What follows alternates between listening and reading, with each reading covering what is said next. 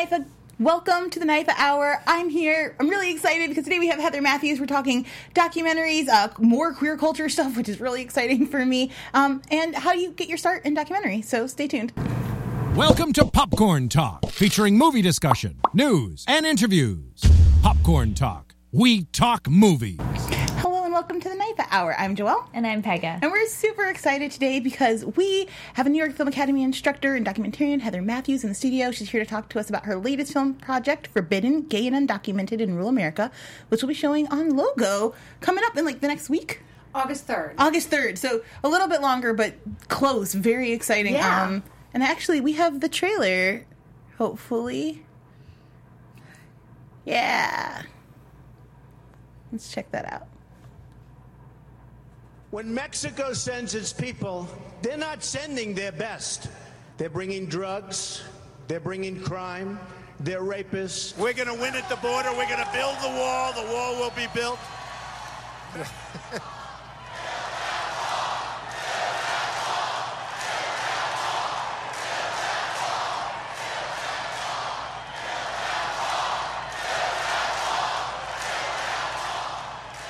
I was little, I was enchanted by Lady Liberty. I was enchanted by the story of America. Because I would always ask my teacher when I was 8 or 9 years old, I was like, "Teacher, what does Lady Liberty have on her notebook?" Because that's what I thought it was. What is written on her notebook? And my teacher told me, she said, it was, "Give me thy weak, give me thy poor, give me thy huddled masses yearning for freedom." And I knew that Lady Liberty was talking about my family and about my community. I just knew that in my heart, so I felt welcomed and I felt special. My name is Moises Serrano. My name is Moises Serrano. So my name is Moises Serrano. And I am queer, and I am undocumented, and I am unafraid. The people united will never be defeated. I can't hear you guys, come on! The people united will never be defeated. Sí se puede! Sí se puede! Sí se puede! Sí se puede! Oye, ¿cómo va? I want to hear y'all scream and get ready for Pride. You ready? 1, 2, 3, scream. Woo! 2, 4, 6, 8. How do you know your son is straight? What are we going to do about,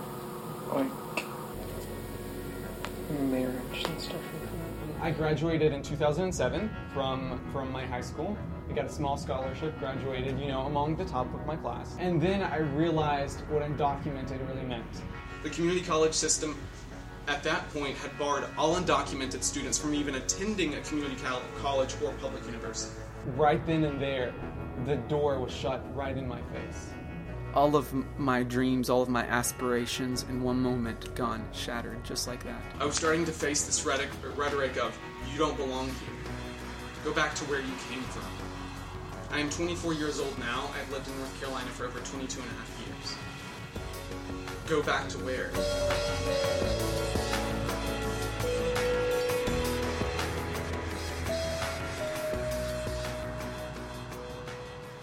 Oh my gosh. What a great trailer, so first great. of all. Thanks. This is so amazing. I want to start by asking the same question we always ask our guests, which is, when did you first know you were in love with movies? Probably when I was about 8 years old, and I grew up in Virginia. I lived in Richmond, Virginia, and they were shooting an HBO film in my neighborhood. I grew up in the very urban part of Richmond, and they were shooting an HBO film with Mary Tyler Moore and Jason Robards, and I would sort of stalk the set around my neighborhood, and I was obsessed with the procedure and the OCD quality of what they were doing. I was always a very OCD child. Like, not in that I had to turn things on and off 1,000 times, but in that I had my patterns and I liked things a certain way. And I was very compelled by the set. I would watch, I didn't care that much about the actors. I cared much more about the behind the scenes, like what all the people there were working and what they were doing, and like the exacting nature of the camera team and stuff like that. So that was my first exposure to, like, what goes on behind the scenes is far more interesting than what's happening in front of the camera or on the stage. Like, I was into behind the scenes on stage, too. So how did you get started in making movies? I got internships in college. I went to college right outside of Manhattan, and first I got an internship at MTV on a fashion show show that they had at the time, and that's when I discovered editing. And then later, when I was a senior in college, I got an internship at a film production company that was the New York office of Paula Weinstein's LA office. Wow. Yeah. And I can't remember the name of the production company, but she was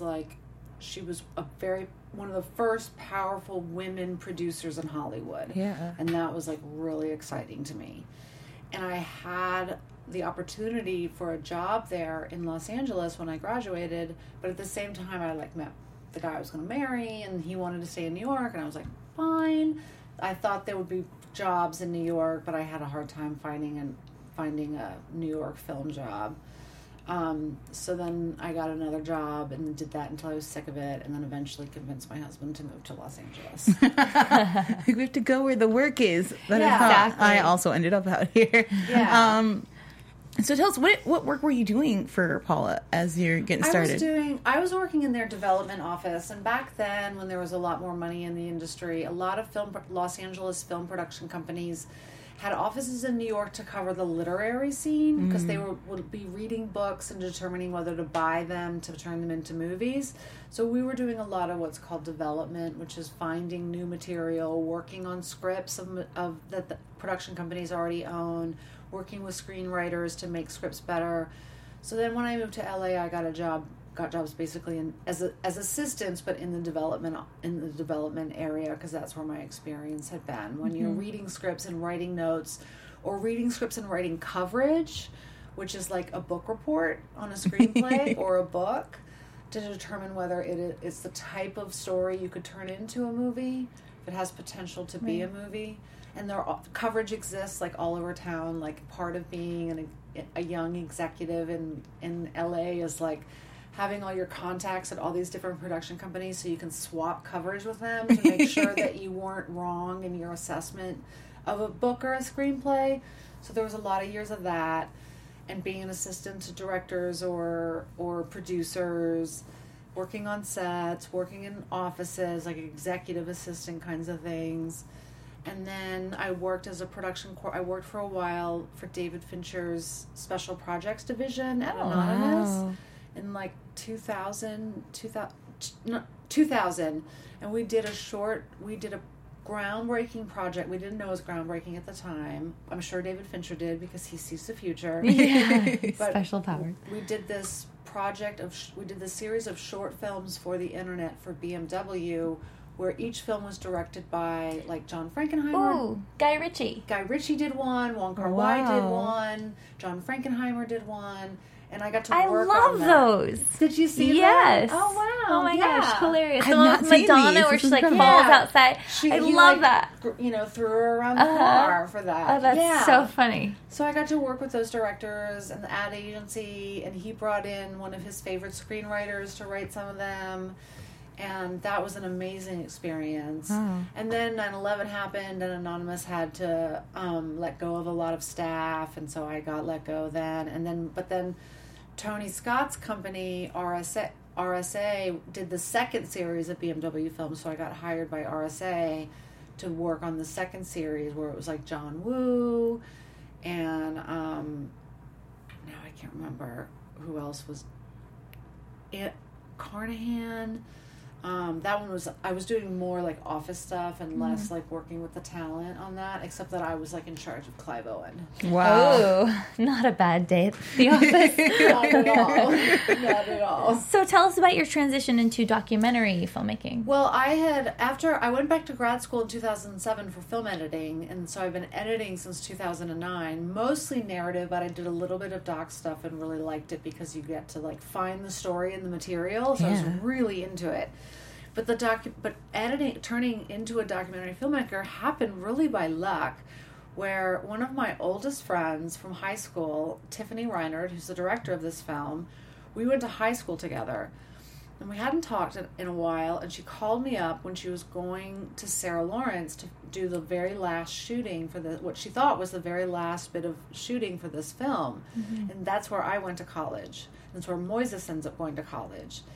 And she called me up and she's like, "You're not going to believe this. I'm going to Sarah Lawrence and da-da-da-da-da." And I thought of you because she visited me there all the time. And I was like, wait, what are you working on? And she tells me everything, because she had made a small documentary before that. She and her sister, and I had helped as much as I could. Like, it was back in the days when she would have to send me a DVD, and then I would give her notes and send it back, or email them back. Mm-hmm.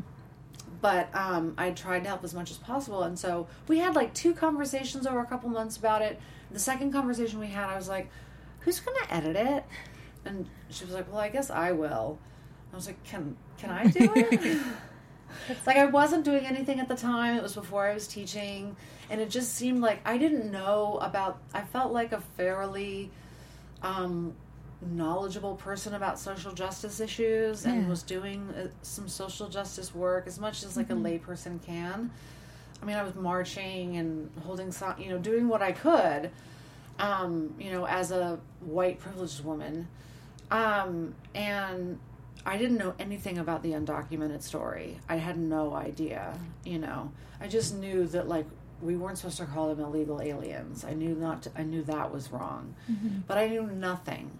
And so I felt like, here's an opportunity to do something, to give a voice to this population. So I took it on, and we didn't know what it was. She had been working with another friend of hers from high school, shooting at Moises for 2 years. They've been shooting for 2 years. Starting when? Years. Starting in 2012. Okay. Starting in late 2012.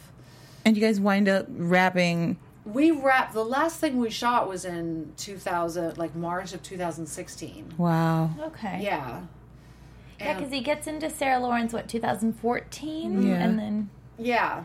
Okay. Yeah.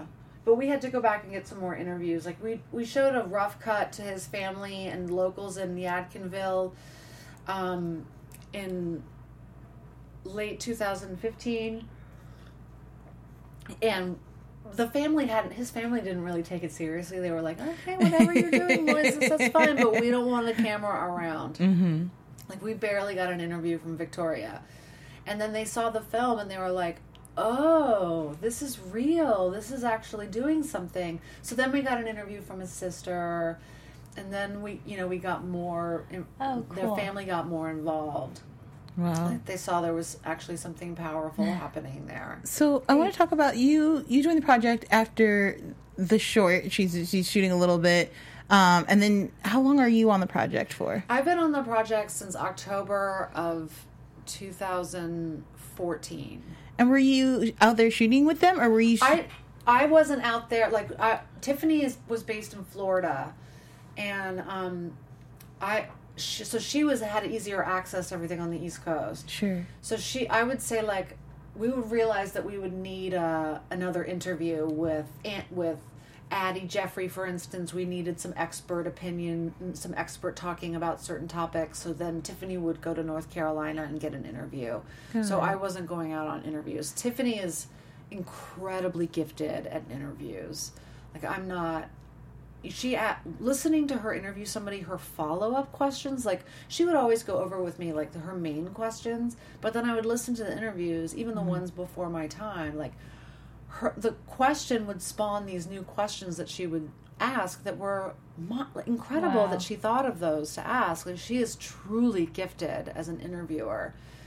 I always feel like it must be very overwhelming to be an editor, or at least for me it would be, to receive all of this really great information and then choosing not only which parts are vital to the story, but to the person, because I know a lot of documentarians, like, I owe so much to my subject. I'm telling their story. Oh, you think that distance helped you to achieve that? For me, absolutely. Like, even when I edit narrative, like, I don't go to set, I don't know the actors, I don't want to meet anybody, because anything can tarnish your idea of the film or of the characters. Like, if I meet an actor and they're, like, bitchy, you're like, I'm cutting you out. That can change everything. Yeah. Or if they're really nice, like, that can change everything. Sure. Or if I watch the director, like, work all day on one complicated shot, then that could make me, like, beholden to that shot in the editing room. Where if it doesn't work and I didn't see that they spent all day on it, then I can be like, that doesn't work.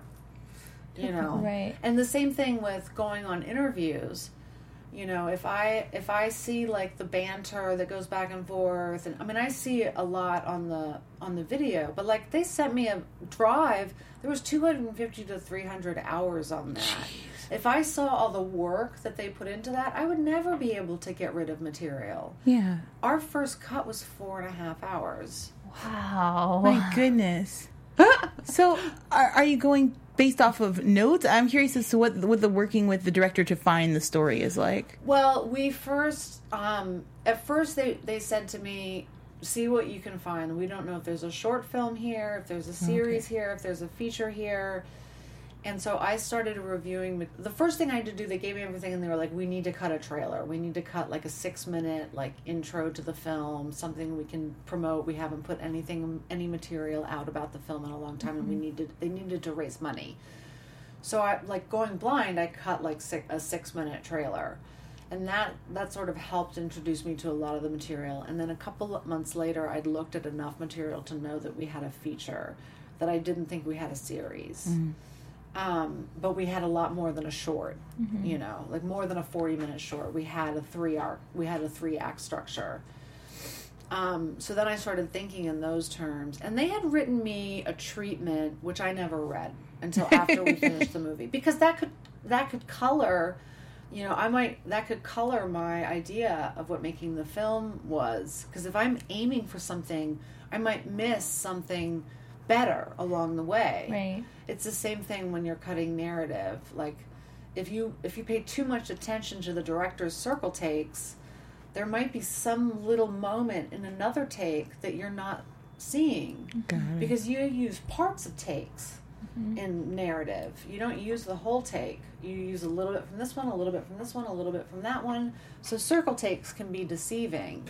That's when a director's like, I like this take, or I like 5 and 6, and you're like, yeah, well, there's this one little glance in one that will make this so much better. So, you know, as an editor, you're always looking for those one little looks, you know, those one little moment that can really sell authenticity. Right. Sell authenticity. That's really gross. But also an accurate description of what's going on. And I think, especially in documentary, when you don't have retakes and reshoots, you know, really, you know, sometimes you can do little pickups of like walk through the door again, but those authentic moments have to be captured. And I thought you did such an amazing job with one moment in particular when DOMA is repealed. And there's this shot that is forever long as he's in the bathroom. As he's processing this information, Moises. And in watching it, I was like, this feels like it's forever. But it's just waiting for this moment for when he breaks. And I was like, oh, I get it. There's this flood of emotion, and you really are connecting with him in the weight of this moment. Yeah. I think even more so than maybe just in reading it or having lived through the experience of the repeal. Living it through him feels so grounded and much more real, because you understand kind of how it changes his life in that moment.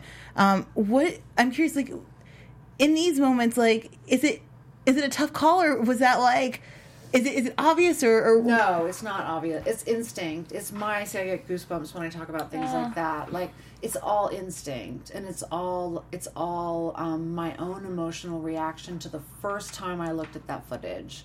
Like I have to memorize my reaction to the first time I looked at that footage. Like the first time I looked at him getting into college, when he reads that email. Like I have to remember how I responded the first time and try to cut to that accordingly, you know. And then you hope that people have a genuine like I know that's painful for a lot of people to watch. Like straight people aren't going to be like, this is boring.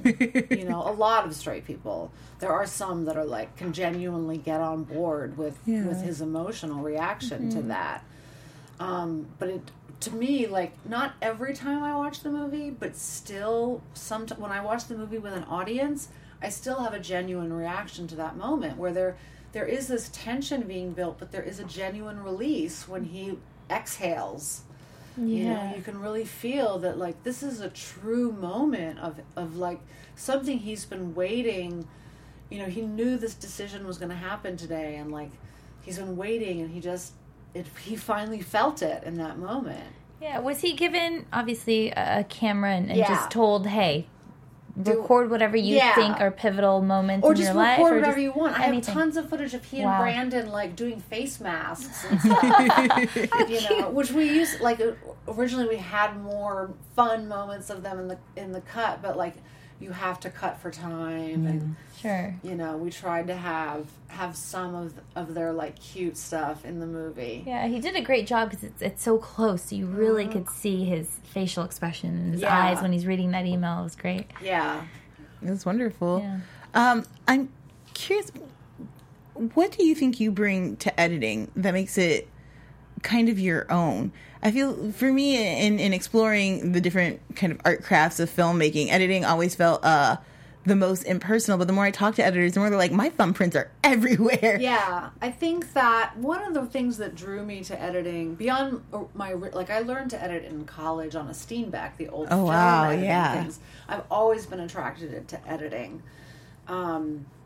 I think it's like I was saying before, like I think it's the OCD nature of it. Like you have to be incredibly organized and think in an organized fashion. While my apartment is a disaster, like my desk area and my office area is really neat. But I think that once I learned the craft, I think that I have a really good ability. What got me to go to grad school for it is I think I have a strong ability to identify authentic moments. Like, even with people, like, I can tell right away if somebody's bullshitting me. Like, even when they're very good at it. Like, that's why I couldn't take working in Hollywood. Like, I had to move to outside the business. And I tried to, like, quit Hollywood and stuff, because I used to work, like, really inside, with regular, like, producers and directors and, like, inside the business. And I was like, wow, no way, no more, because it's just such bull. It's just total bull. All of it is like... That is just so refreshing to hear, especially because I think a lot of people think that if you're not working in Hollywood, you're not working, period, which is crazy. It's totally wrong. Like, I went to Outfest last year, which is the biggest LGBT fest in the country, and every single film is made by an independent filmmaker who is working in the business, getting the films they want to make made and playing at festivals. And all the big films that were at Outfest were at Sundance, were at Tribeca. It's not like that's happening in a ghetto. It's happening in the real world. These are inside the film, the indie world, and they're all making their work. It's just we're not participating in this studio system where everybody has to, like, be, wink, wink, and it's just, I can't. Yeah. Like, I just couldn't do it anymore. Good for you. Yeah.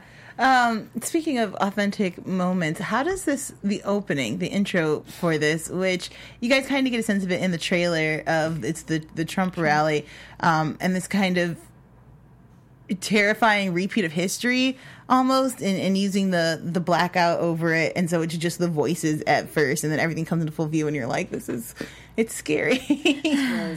It wasn't until Tiffany came out to picture lock the movie. We picture locked just in time we found out we got into Outfest, and so the film was due on a certain date, so we had to hurry up and picture lock and color correct and sound mix and stuff in time. And so Tiffany came out from Florida to picture lock the movie. And right before she got there, I had lunch with a friend of ours, David Michael Barrett, who's a filmmaker, a really good queer filmmaker. And we had met him early on when we screened a rough cut of the film at a festival in Winston-Salem, North Carolina, and we met him there. He had a film of his there, Kiss Me, Kill Me, that is fabulous. It's like a new film noir for gay people. Ooh. It's like a West Hollywood film noir. Kiss Me, Kill Me. It's on Amazon Prime. I'm gonna check it out. It's a good film. So good. I mean, it is like film noir, like fantastic, like Hollywood confection. Yes. Done it, but with fancy gay people. It's beautiful. Yeah. And I had lunch with him just to sort of like catch up and stuff, to see, and he was going to help us raise some money so we could afford to finish the film.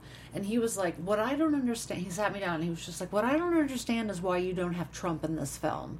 And I was like, well, we've just been sort of like, we wanted to stay out of the fray, and like, it's so ugly, and da-da-da-da-da. And he just had like a real heart-to-heart to me about what would happen if we did have Trump in the film. And I frankly had never really considered it because we don't have any negative stuff in the film. We were trying to stay totally positive. And then that was sort of swimming around my head. And I think it was that day or the next day that I picked Tiffany up from the airport. And I remember like driving in the express lane up the 110 and saying this to Tiffany. And she was like, I've been thinking about that too. And so we sort of started thinking about like, in what way would it work? And then we were like, only if we can't see his face. I love that. Yeah. It resonates. It hits really hard. I was watching it in my living room. My roommate walked in and she's like, what is even happening? I hear his voice. Sit down. It's going to be a great ride. And we thought, like, in the beginning, if we can, like, talk back to him, if we can rebuke him, and having that protest right in the front, having that rabbi saying the exact opposite of what Trump is saying, having that clapping and cheering, like, blending into each other, so it's, like, a direct response, like a direct FU, we could make it work that way. So you talked a little bit about watching this film with an audience. Oh my God. What is that experience like? Well, the first time, Tiffany had seen it with an audience a couple times, screening early cuts in Yadkinville and somewhere else she had. The first time I saw it in an audience was in Winston-Salem. I went to that to screen a rough cut at this film festival in Winston-Salem. And I was so nervous. I was freaking out because I'd only screened it to like some editor friends of mine when it was in really, early stage, and my then boyfriend who, like, right before I left to screen at Winston-Salem, he was like, you've got a movie. And knowing him, I was like, oh my God, I do have a movie. Oh my God. But still, like, I was going out of my mind. And my mom came to the screening, and so I was like really nervous. And it was amazing. It was amazing. Because you see the movie entirely differently when you see it with a big audience. All of a sudden, all kinds of things will jump out at you. I was like, okay, that needs to be fixed, and that transition needs to be fixed. Like, all these notes because things just jump out at you differently when you see it with an audience. I don't know what every filmmaker will tell you that. The first time you see it with an audience, you see it entirely differently. And you can feel the audience breathing and responding to things, but when, like, people were crying at the spots that, like, I didn't realize people would cry. I know there were touching moments, but I had no idea. Like, I'm not a big movie crier unless it's like The Notebook, and I'm just cheap, but I'm not a big, like, it's hard to pull me emotionally in a movie. But people laughed. Like, we thought it was funny, but, like, I don't necessarily laugh out loud when I'm by myself. And most of the time I saw the movie, I was by myself or with very few, very critical people who were responding as they would, like, studying a movie. And so to hear people laugh and to see that, like, the person sitting, like, across from me, I saw her, like, wipe tears away. Like, I couldn't believe it. And so then we got up and we were asking questions of the audience to make sure certain information was tracking and stuff. And they were like, They had no notes for us. I mean, we had notes. We saw things that needed to be changed, but they were all positive. And we couldn't believe it. We were, like, so much further ahead of the game than we thought we were. Amazing. Were you ever tempted to go, I don't want to say negative with it, but I think when dealing with such a heavy subject, it's got to be hard to always be looking on the brighter side, especially as your subject who you guys are interacting with or reviewing for years at a time is really struggling to try to get his message out, to just be heard, to just be seen. I mean, talking to, was it the governor or the senator? Oh man, Which one? The woman that he talked to. That was Virginia Fox. She's a representative. Thank she's you. A congressman. She was so infuriating. Oh, wasn't she awful? Just to not be heard. Like it's one thing to say like I disagree with you. It's another to be like wipe you off. Yeah, no, we get it, but it's not a big deal. Okay. Yeah. And to give Lynn a little context, he's saying the immigration policies that we have in place currently, in order for a child who was brought here here by their parent at a young age, to stay, they have to go back to their country of origin, in which they might not have any family left or any connection or even speak the language, and then wait 10 years to try and come back. Which takes another 20 years. Exactly. And she's like, well, it's hard, but it's not undoable. It's like, you can't just sidestep a whole conversation. So were you ever tempted to, maybe go a little darker with it? We were, and our response to that was to air as much factual information, was to show as much factual information, like to essentially put in there twice, that like, this is what this is the real story of trying to do it legally. Yeah. That even if you are sitting in Mexico and you want to come to this country, it takes 20 years to process your application. And that's just to process your application. If you're from Mexico, if you're from England or a Western European country, it takes 5 years because you're white and you're European. It's less if you're British because we love the Brits. We'll do anything for the Brits. But if you're brown or black, you're in trouble unless you're a refugee. Yeah. Yikes. And even then, so many checkpoints you have to go through. And I mean, it is ridiculous what you have to go through. The process is... And we met a man, Tiffany met a man at a conference in Florida that Moises spoke at, who was British, who came here, stayed over his visa, so he was undocumented, and he was living in like rural Pennsylvania, and he found an immigration office that just gave him citizenship. Wow. What? How? Okay. Like, he went in one day to like do something, and they just handed him a work permit. Oh. Like, and we have the whole interview. He explained the whole process. Like one time he had to fly to Florida like that afternoon or something, but it was like, no problem. Like that was as much as he was inconvenienced. What? I don't even understand anything anymore. My core of my foundation is a little rocked here. Yeah. I guess once you completed the film, you found the story, you guys have shown it to audiences. Is there follow-up with your subject Moises after that? Is there conversations? I was texting with him outside because we came here right before Outfest last year and did Black Hollywood. Yeah. With I would look at my phone. He told me the name of the Moises remembers the name of our host, but I couldn't remember him. We did a show, we did a podcast or a streaming show. We were on camera. Very cool. But it was awesome. So we were just so I was just texting with Moises about that. That's wonderful. That's awesome. To get you back here for LGBTQ&A. Oh yeah, the next time he comes out. Yeah, totally. You. But like, and Moises, Tiffany and Moises are like BFF. They talk all the time. This is so sweet. Moises and I are not as close as Tiffany and Moises. I mean, they have, of course, like developed an incredibly close relationship, and Tiffany's like really close with his family. But when we did the screening in Charlotte a couple months ago, his whole family came to the screening. We all went out to lunch afterwards. Aww. Like his family's amazing. His mom seems really sweet. She's incredible. Yeah. Oh my gosh, his sisters are so strong and incredible. Just hearing the story of driving around and how terrifying just getting in your vehicle can be. Oh my god! It's like one empowering story. I don't even want to say empowering, just one harrowing story after another of what people are doing just to try to live their best possible lives. Said she's at the grocery store and doesn't know if like a cop's gonna come. And I mean that's every day they deal with checkpoints. They have a whole the whole undocumented community in their town and in every town around that deals with this. There are checkpoints every day, so they have a text message circle.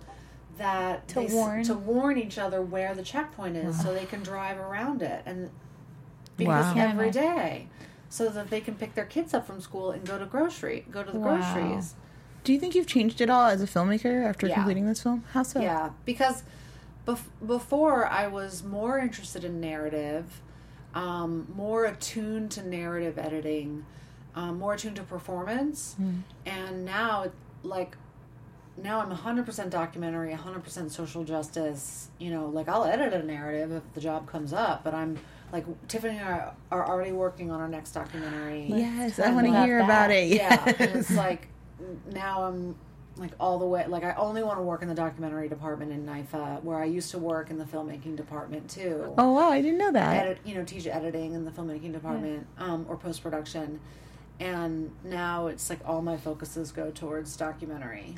Can you talk at all about your next project? Sure, I can say a little bit about it. Yeah, but we're making a documentary about the capital punishment, the death penalty, and the moral issues involved, and one of the main things we want to do is talk to families of victims themselves who oppose the death penalty.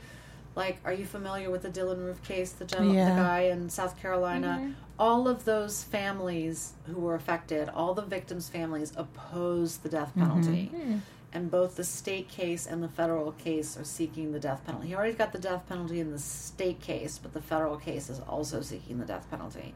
And the same thing with the Oklahoma City bombing. There were so many of the families that opposed the death penalty, but they still went after it.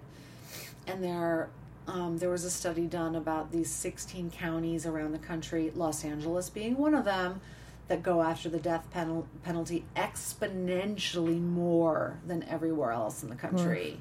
Wow. Where per capita, where it's just outer limits, how much more it goes after the death penalty. And these sort of like vengeful prosecutors.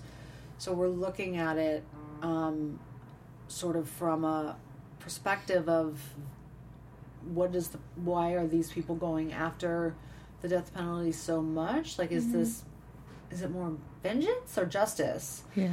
And morally, like, does the state really have the right to kill? Like, fascinating. Yeah. Which means you have to talk about everything to do with the death penalty. Sure. But there's an incredible book by Brian Stevenson, which the name escapes me right now, but he does a lot of work around the death penalty.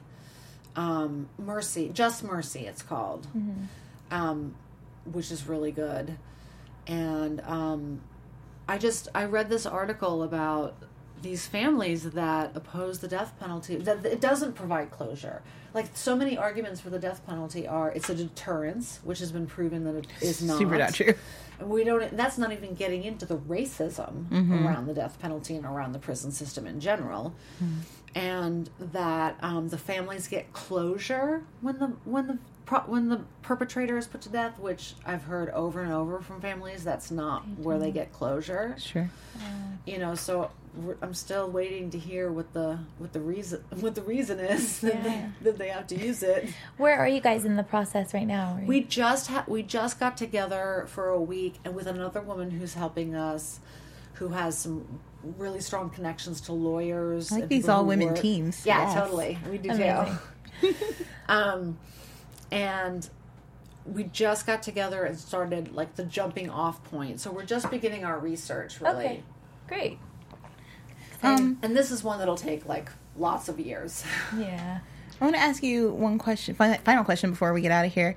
The state of documentary right now is in a really interesting place. We're seeing a lot of people involved in narrative moving to documentary. Ava DuVernay just this morning announced that she's going to do a 5-part series on the Central Park 5, which is terrifying and awesome because 13th was so moving. And it was very inspirational in wanting to make the death penalty doc, the 13th, and wanting to take that a step further. That's amazing. So I guess my question is, what advice do you have to people, students, just trying to get into documentary?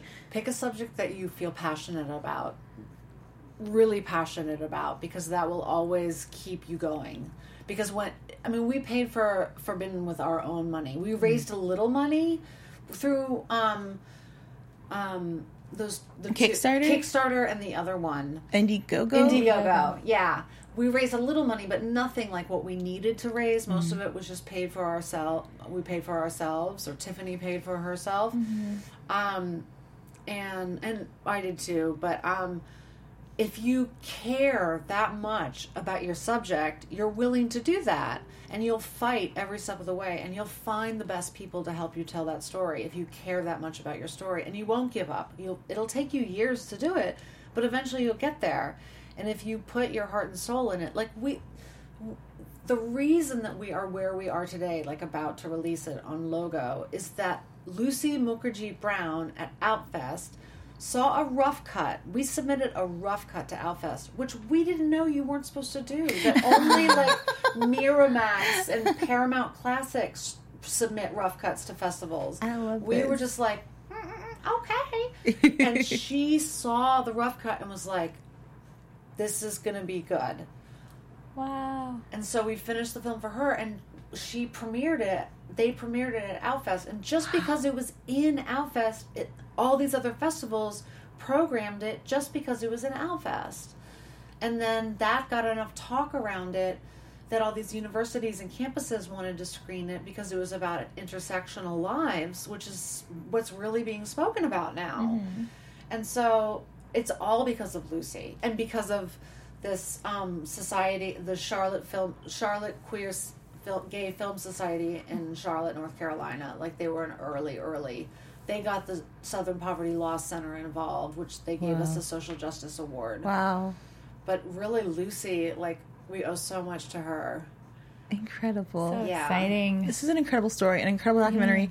They can watch it Logo August 3rd. Yeah, at 9 o'clock. At 9 o'clock. You're definitely going to want to check out this documentary. Just one last little thing. In watching it, the shots of the diners when he's talking about just... the white people French fry montage? I grew up in an all-white community in the Midwest, and I was like, this is freakishly accurate in tone, and I feel like that hasn't really been... explored in a documentary that I've seen before, and I was really moved just by these diner scenes and his voiceover. I thought it was a stunning selection of shots and voiceover. Oh, good. It's really wonderful. I can't recommend you guys watch it enough. Heather Matthews, thank you so much for joining us today. We really appreciate having you. Thank you so much for having me. Guys, we'll be back here next week at 4 o'clock with another great guest to talk more film stuff. If you guys have questions, as always, please hit us below. 5 stars. Rate us if you're listening on iTunes. We love hearing from you guys. Until next week, I've been Joelle. And I'm Pega. And we'll see you guys around. Bye-bye.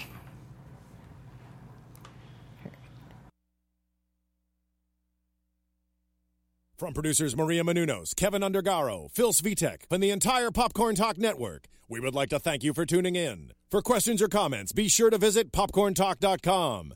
I'm Sir Richard Wentworth, and this has been a presentation of the Popcorn Talk Network. The views expressed herein are those of the hosts only and do not necessarily reflect the views of the Popcorn Talk Network or its owners or principals.